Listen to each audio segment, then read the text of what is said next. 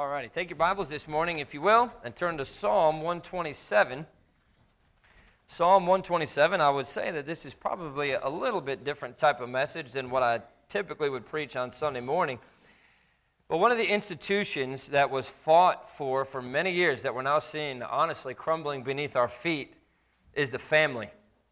The reason that we had a strong country is because we had strong churches. The reason we had strong churches is because we had strong families. And I believe that we can see that again. I believe that we still have a revival left in this country. And honestly, people look around and they say, "Oh, this country is so far gone. We'll never see it come back to where it was. We'll never see God do what He did before." And honestly, I think we are set up for a revival better now than we ever have been. Because honestly, we see revival when things look the worst, because that's when God gets the most glory for what happens.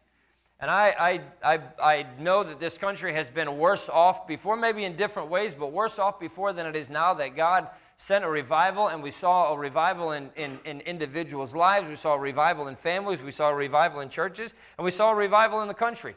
And I believe that we can see that again. I wouldn't be doing what I'm doing if I don't believe that we can see that. But I think that all of that starts with the family. And obviously the family has to start, individuals make up families. But this passage here in Psalm 127 really gives us great insight into our responsibility as parents. But it says this in verse number 1 of Psalm 127, "Except the Lord build the house, they labor in vain that build it. Except the Lord keep the city, the watchman waketh but in vain. It is vain for you to rise up early, to sit up late, to eat the bread of sorrows, for so He giveth His beloved sleep. Lo, children are an heritage of the Lord, and the fruit of the womb is His reward. As arrows are in the hand of a mighty man, so are children of the youth. Happy is the man that hath his quiver full of them. They shall not be ashamed, but they shall speak with the enemies in the gate." We have to train our children for the Lord. There are arrows that are being carved and polished, and one day they're going to be sent out, and once they leave that bow, they can't be brought back.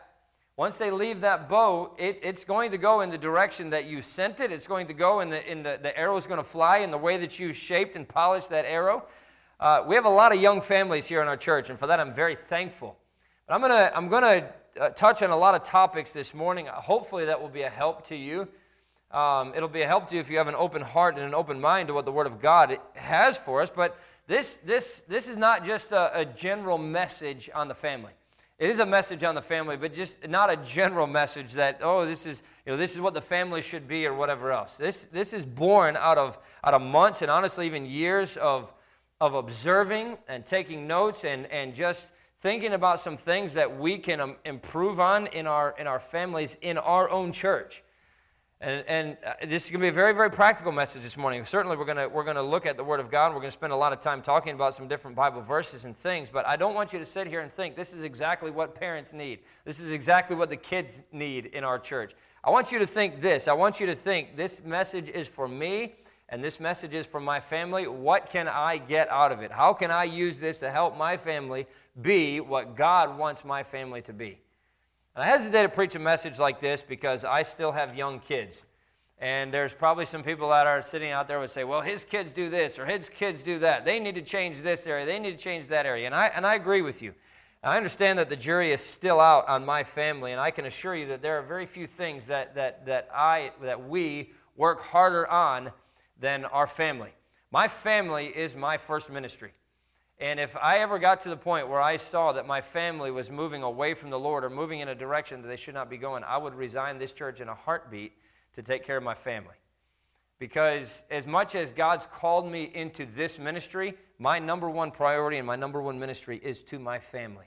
And the same is for you. And I'm not saying you need to resign the church or you need to quit your job or something like that, but I'm saying your number one responsibility is to raise and train your children for the Lord. But that doesn't take away from my responsibility as your pastor to give you what you need for your kids, for our kids. And I'm not preaching at you, I'm preaching to us today. I'm certainly not by any stretch against home. We have a lot of homeschooling families in our church, and I think it's very necessary for families to homeschool. I'm certainly not in any way against that, but you need someone else's opinion. And sometimes that's one of the things that you miss when you don't have a Christian school to be able to send your kids to and everything else. But that's why it's so important then that you have them in church, and have them in church every chance you get, every opportunity you get. Somebody else seeing your kids makes a huge difference in the way that you're able to respond to their issues. Because honestly, a lot of the issues that you have with your children are issues that you have with yourself, and so you don't even see them as issues. And you need that outside look. You need that outside influence, that outside opinion, if you will. And you know me well enough to know that I don't often approach you point blank about issues. And maybe that's a fault of mine as your pastor. I don't know. Maybe I should do better at that or not. But I don't see something one week and then go preach on it the next week. I think it would be a very foolish thing to do. I see things, I notice things, I pay attention to things, and then I write them down often. But then I look through the Word of God. I wait for God's timing. I wait for God to lead me in the message, and wait for God to lead me in what should be said about it. Because the last thing that I want to do is get up and preach a message in anger because of something that happened in the church last week. And everybody knows exactly what or who I'm talking about. But the downside of that sometimes is we get so far away from some of those things that you think, well, he's talking to somebody else. Or he's preaching to somebody else. Or he's preaching about somebody else's sin or whatever else. But I never preach a message for one person. Never preach a message for one family, because as soon as I prepare a message for that one person, they're not going to be there on that Sunday, and then the whole message is for nobody. I believe that every time that I preach a message, I try to seek the Lord on what He would have me to preach. And so often we see how themes go together when somebody else is preaching, or the songs go together. And my wife honestly picks the songs for the service, and she knows kind of generally what I have in mind, but she never knows what I'm going to preach on, and it's amazing to see how the songs just go hand in hand with the message that God's laid on my heart. And so I say all that to say that you need somebody else looking at your family from the outside to help you with things that you can change and should change in your family, to help your family be what it needs to be, not for the glory of the church, not for the glory of the pastor, but for the glory of God. If you're doing what you're doing in your family because you're trying to impress me, then you're doing it for all the wrong reasons, and your family is going to fail. If you're doing it because you're trying to impress other families in the church, or you want everybody else to think, boy, they have great kids, then you're doing it for the wrong reason, and your family is going to fail. You ought to be doing what you're doing in your family for the glory of God. You ought to be doing what you're doing in your family because you want your kids to grow up and live for God and serve God and do it for His glory. I hope you'll listen today, but if you want an outside viewpoint on your children, come ask me. I'm not saying that, I've got all this list of all these things that are wrong with your kids. I'm not saying that at all. But about any issue, hey, Pastor, what can I improve in my family? What can I improve in my life? What can I do? What can I change? And that's what I'm saying. Maybe I should be better at this. I don't often come to you with problems and with issues. But I will certainly try to help you in any way that I can. But that's the reason for the message this morning. And I'll tell you honestly, one of the biggest problems of parenting is pride on the part of the parents. We don't often like to admit that our children have problems. We don't like to admit that you cannot be told that your children are bad. Look, people already know that your kids are bad. Don't you want to know what the issue is so you can change it? Don't you want to know what it is so you can fix it? Don't you want to know what it is so you can work on it? But pride can cause you to make excuses for your child's behavior. Look, your child is just as capable of being bad. Your child is just as capable of being rebellious or doing wrong as anyone else's kids, and that includes mine. Please don't misunderstand in saying that or think that I'm preaching this message this morning because my kids are perfect. They're far from it, and they know that, and I know that. And so I'm preaching to them and to me just as much as I'm preaching to you this morning, but I hope you'll set aside your pride this morning and look at your children and yourself through the lens of the Word of God and with an honest and open heart this morning. I'm not mad, I'm not angry, and I hope I don't come across that way because I'm not. And I'm not preaching a reactionary message at all. This is not in response to something that somebody's kid did or anything like that. I'm just trying to give you some things this morning that will help you in your family, that will help you to raise kids that will grow up and live for God with their lives. So what I want to talk to you about this morning is why families fail. By that I mean, why do kids grow up and not live for God? Why do they grow up and have glaring flaws? Why do they just turn away as they get older? And we're seeing that in this generation more than any other. Kids are growing up, and by the time they get to 16, 17, 18 years old, they want nothing to do with church. They leave, and then parents are just left dumbfounded. Why did my kids not want to be in church? Why do my kids not want anything to do with God? Why do my kids not want to live for God? I'm going to give you some things this morning that will hopefully be a help to you on why families fail. Let's pray, and then we'll look at a few of those things this morning. Father, again, we thank you so much for how good you are to us. I thank you for an opportunity that we have this morning to open up your word. I pray that you'd give me the words to say. I pray that you give me wisdom as this message is preached this morning. I pray that you'd help us to have open hearts to what you want us to change in our families so that we can see kids grow up in this church that'll be useful in your service, but more importantly, that they bring glory to God with their lives. Well, thank you for what you do in Jesus' name. Amen. Turn over to Ephesians chapter 5. I think if there's any passage that has all of what we need for our families in one place, it's Ephesians chapter 5. And certainly there's lots of other passages in the Bible that talk about our families. But number one, the biggest reason, or one of the big reasons why families fail is because of a lack of leadership. A lack of leadership. We're given the leadership structure in Ephesians chapter 5, Ephesians chapter 6 for a reason. It's the pattern that we have to follow if the home is going to work in God's plan. Ephesians chapter 5 and verse number 22 says this, "Wives, submit yourselves unto your own husbands as unto the Lord. For the husband is the head of the wife, even as Christ is the head of the church, and he is the Savior of the body. Therefore, as the church is subject unto Christ, so let the wives be to their own husbands in everything. Husbands, love your wives, even as Christ also loved the church and gave himself for it." Now, this doesn't sit well with the women's liberation movement today.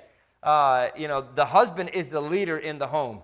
The wife is supposed to follow in the home. Well, you can't say that anymore. The wife has just as much, she needs that freedom. She needs that liberation. Not according to the Word of God. And you wonder why our homes are failing? You wonder why our homes are falling apart? It's because we've shunned the leadership structure in the home. It's the father's responsibility to lead the homes. A lot of wives will try to take that leadership role either because the husband won't take it or because the wife is very strong-willed. The reason doesn't matter. The home is to be led by the husband. The home is to be led by the father. Wife, you're not going to answer to God for what happens in your home. You're going to answer to God for how you submit it to your husband's authority. Father, husbands, you are going to answer to God for what happens in your home. It is your responsibility to make sure that your home is being led in the direction that your home is supposed to go in. And it doesn't mean that the husband's more important in the family. It doesn't mean that the wife is any less respected or any less important. It's just that that's the role that God designed for the husband and for the wife. The husband, the father, is supposed to lead the home, and the wife is supposed to follow. And when either role is out of order, the home is never going to work, and the kids are going to observe that. They're going to see that, and they will never give their father the respect that he deserves as the leader of the home. You see it happen more and more. I mean, commercials, we don't watch very many commercials in our home when games are on or whatever else. But you're seeing it more and more that, a commercial comes on and they do everything they can to make the husband look like he's the fool, and the kids have to straighten the dad out. Why is that? It's because the wife has taken that leadership role, and now the husband is just this guy who provides the bread for the family, and he doesn't know anything, and he doesn't have any leadership responsibility, and the kids know better than the father does and everything else, right? And that's the way that it's happened in so many homes. And when that leadership role is out of whack, the home is never going to function the way that it should function. And wife, it's your responsibility to follow your husband as he follows the Lord, especially as he follows the Lord. And you ought to thank God if you have a husband who is trying to lead your family in the direction of holiness and in the direction of living for God and moving your family toward more holiness and godliness. The home structure is never going to work to raise godly children if the husband is not the leader in the home. And if the man does not stand up and take the lead, and if the wife does not give him that lead. And by the way, that's exactly how that structure has to work. The wife has to give her husband that leadership role. Now, the husband has to stand up and be willing to stand in that role and take that leadership, but the wife has to make a conscious effort to turn that leadership role over to her husband. Something that has two heads is not better, it's grotesque, right? Something that has two heads is not something that's progressing. It's something that has a problem with it. And yet we have homes all over the place where the husband and the wife are both trying to lead the home. It does not work, and it will never work that way. Now look what the Bible says in Ephesians chapter 5 and verse 28. So ought men to love their wives as their own bodies. He that loveth his wife loveth himself. For no man ever yet hated his own flesh, but nourisheth and cherisheth it, even as the Lord the church. The husband should love and cherish his wife. And when the home structure is the way that it should be, the husband being the lead, the wife following the husband's lead, the husband loving his wife the same way that he loves himself, the husband loving the wife the same way that Christ loved the church, then the husband is going to give the wife, like the Bible says, her due benevolence. And that structure will work because the wife will then want to give her husband that leadership role. She'll want to follow him in the way that he's following God. And if you're following God's principle for how a family ought to go, it's the father's job to lead the children as well. Again, because God will hold him accountable for what happens in the family and in the home. Look at Ephesians chapter 6 and verse number 4. And ye fathers, provoke not your children to wrath, but bring them up in the nurture and the admonition of the Lord. Does he say ye fathers and mothers? He doesn't say that. He says fathers, because the responsibility is laid clearly on the father's shoulders for what happens in the home. Now, here's the other thing. Every one of you is not the pastor in this church, right? Now, that means I'm special. That means I'm important.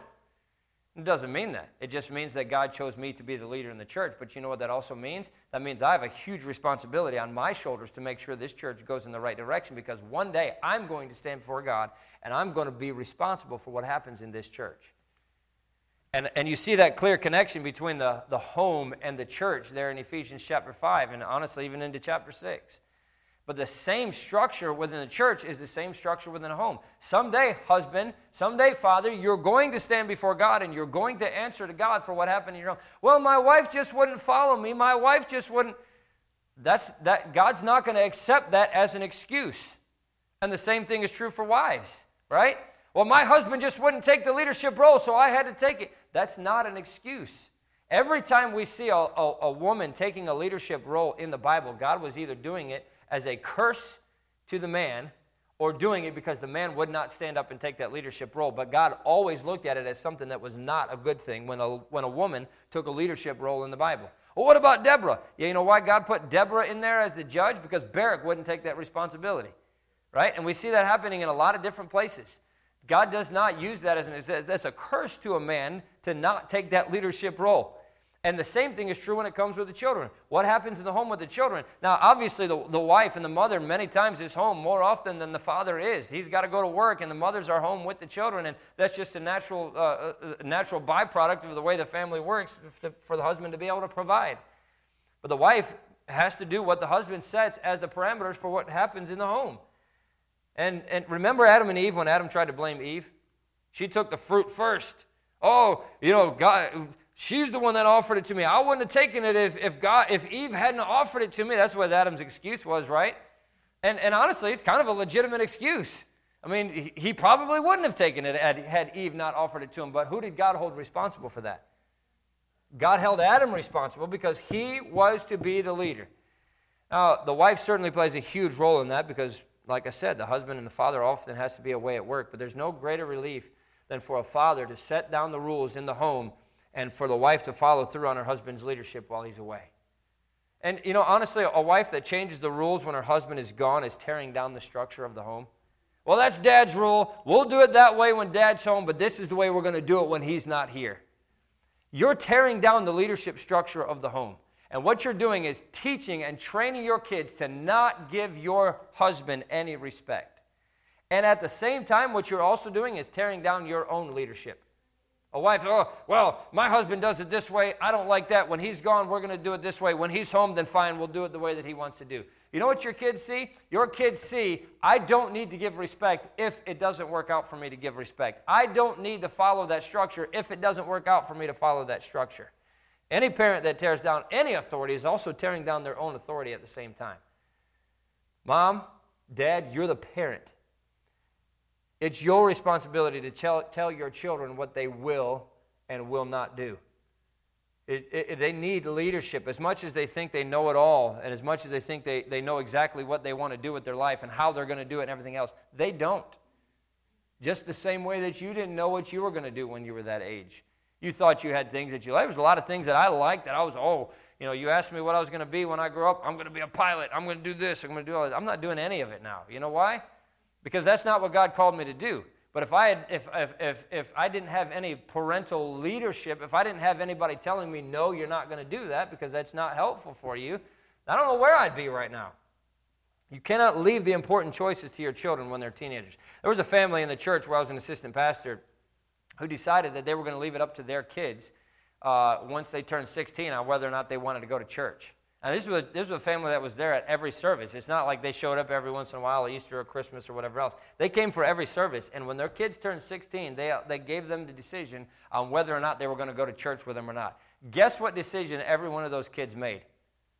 They stopped going to church. Because as soon as that's a lot of times that's naturally the way that kids are, right? We don't have a natural bent toward spirituality. We don't have a natural bent toward the things of God. Our flesh is constantly fighting against us and pushing us away from those things. Your kids need somebody to say, no, you're coming to church.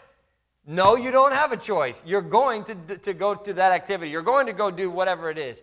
I mean, there's any number of things, and I don't have anything specific in my mind that I'm thinking of, but they need to be told what to do. And if they live in your home, they're still under your authority, and they still need your authority in their lives. Oh, my kid's 23 years old. Is he still live at home? Then he's still under your authority. You still, I know he likes to drink every now and then he shouldn't be living in your home, or he shouldn't be drinking, or he shouldn't be doing, all these other things. If he doesn't want to have that authority over him, then move out. But when he is in your home, he is your responsibility. She is your responsibility, and they are under your authority during that time. My parents made sure we went to church. In fact, they drugged us. They drug us to church on Sunday morning. They drug us to church on Sunday night. They drug us to church on Wednesday night. We didn't have a choice.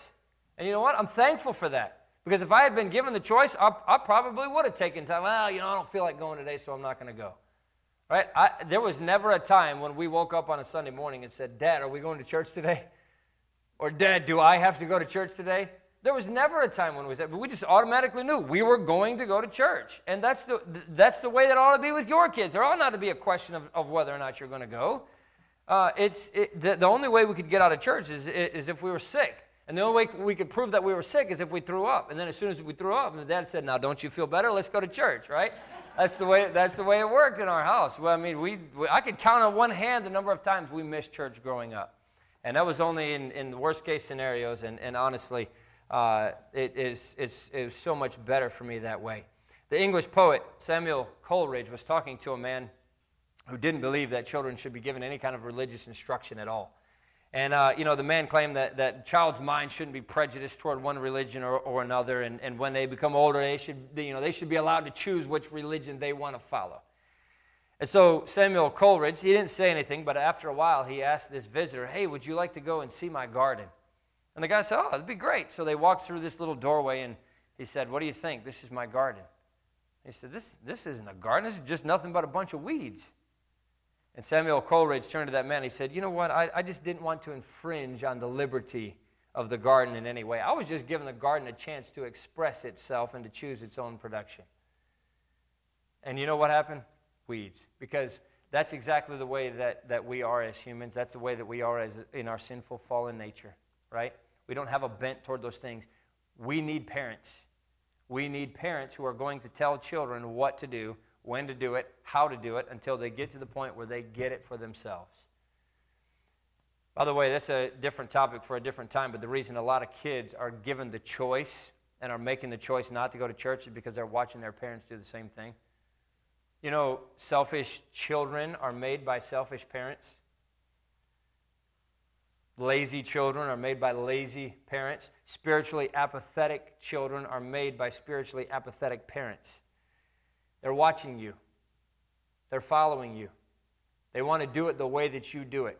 And by the way, what you allow in moderation, they will do in excess. What you allow in moderation, they will do in excess.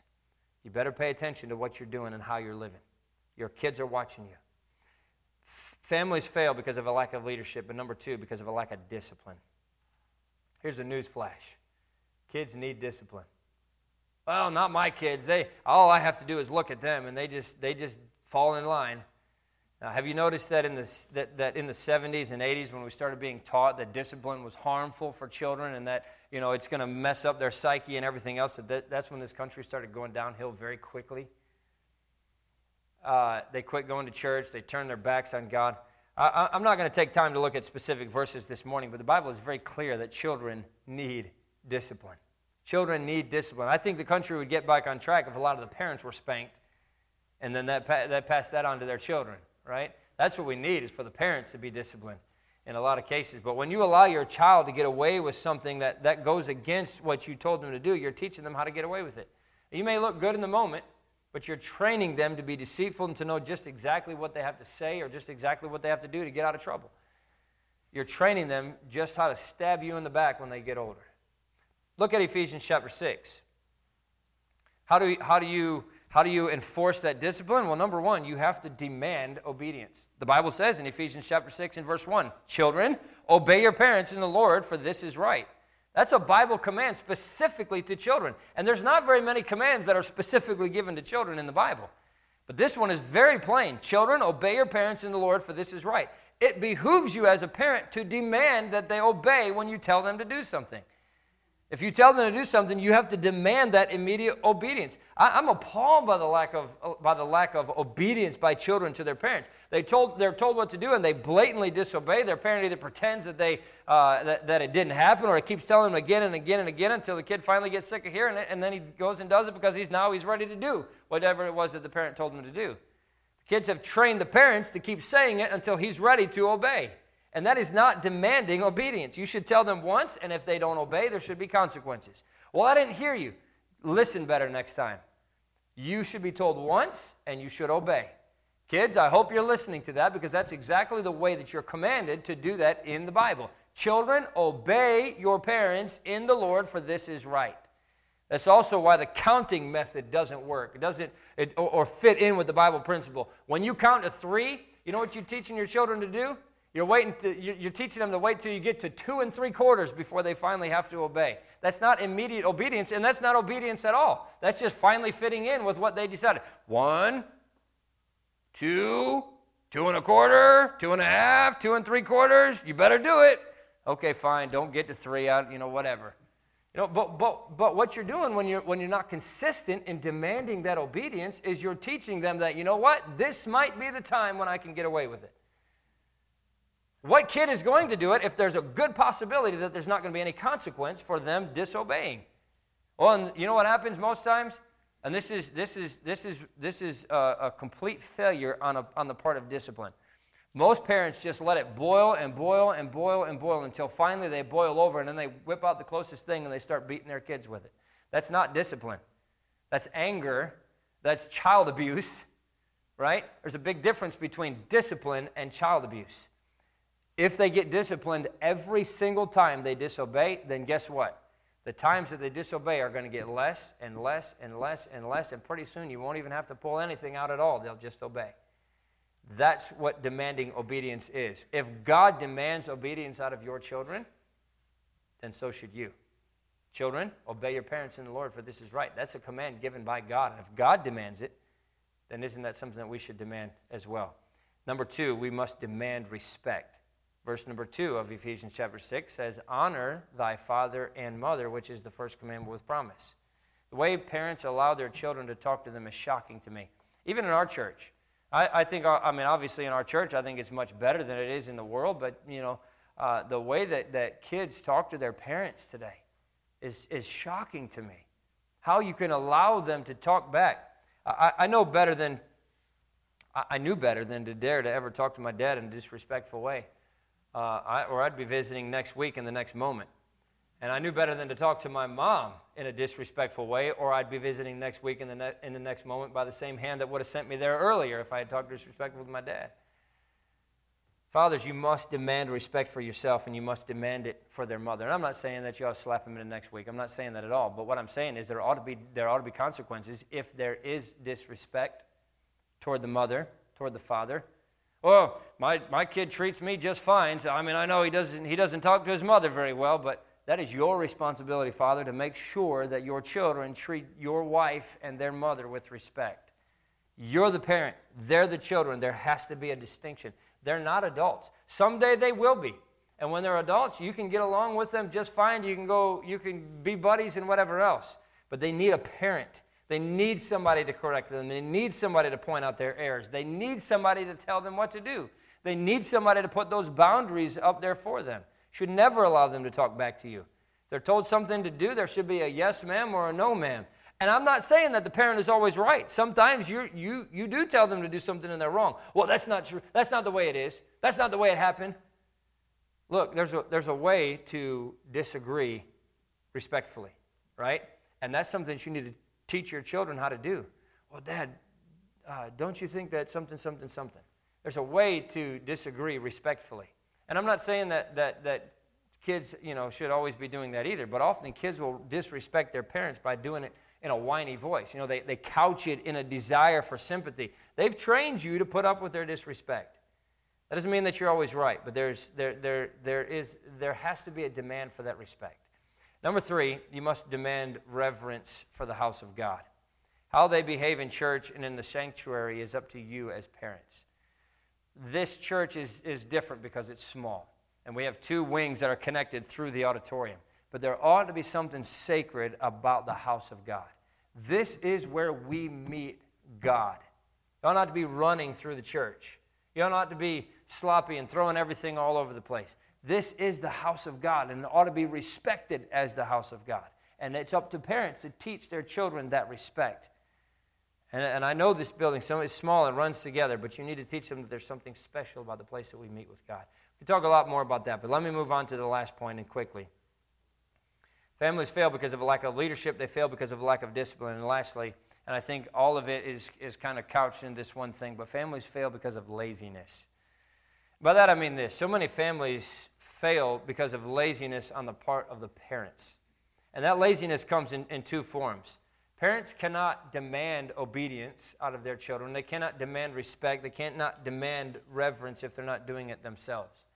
And for good reason, they don't want their children to see them being hypocrites. And so rather than get right with God, they just give their children that slack that they should never be given, according to the Word of God. They go easy on themselves, so they have to go easy on their children. They don't obey God, and they know it, so they go easy on demanding that their children obey. They have areas that they know that are not right with God, so they have a hard time demanding it out of their children. And I guess I could say I respect the fact that you don't want to be a hypocrite in front of your children, but don't be lazy. Get right with God. Get those things right in your life that you know need to be right so that you can demand it out of your children. Do you think that your children are going to grow up and live for God if you're not living for God yourself today? Oh, I'm just praying that God does something. Do as I say, not as I do. That's the worst parenting hack, if you will, that you could possibly follow, right? Do as I say, not as I do? No, it should be much better. Do as I do, and then do as I say, right? And laziness, that laziness, that lack of spiritual insight, that lack of relationship with God will destroy your family. Your kids see it. They're watching you. They notice it. And they're looking for exactly what they should do in their life. And what you allow in moderation, they're going to do in excess. But the second is laziness in the demand for these things from your children. You have to follow up with the things that you tell them to do. That's what demanding obedience is all about. You can't just tell them to do it and then expect that they're going to do it. They're kids. They're going to get away with it if they can get away with it. You have to follow through with those things. And if discipline is necessary, you have to follow through with discipline. You've heard it said before, probably in a workplace. You have to inspect what you expect. If you tell your children to do something and you never follow up to see if they did it, then that's not demanding obedience. That's not making sure that they followed through with what you told them to do. Unfortunately, especially the younger your kids are, you can't stand around for hours conversing and let your kids run wild and expect that they're going to do what they're supposed to do. You have to follow them around. You have to know what they're doing. You can't be lazy when it comes to that. Same thing with telling a lie. When they tell a lie, and they will tell a lie. They're children. They're going to try to get away with it, right? There's a lot of adults that still do that. They're going to try to get out of it if they can get out of it.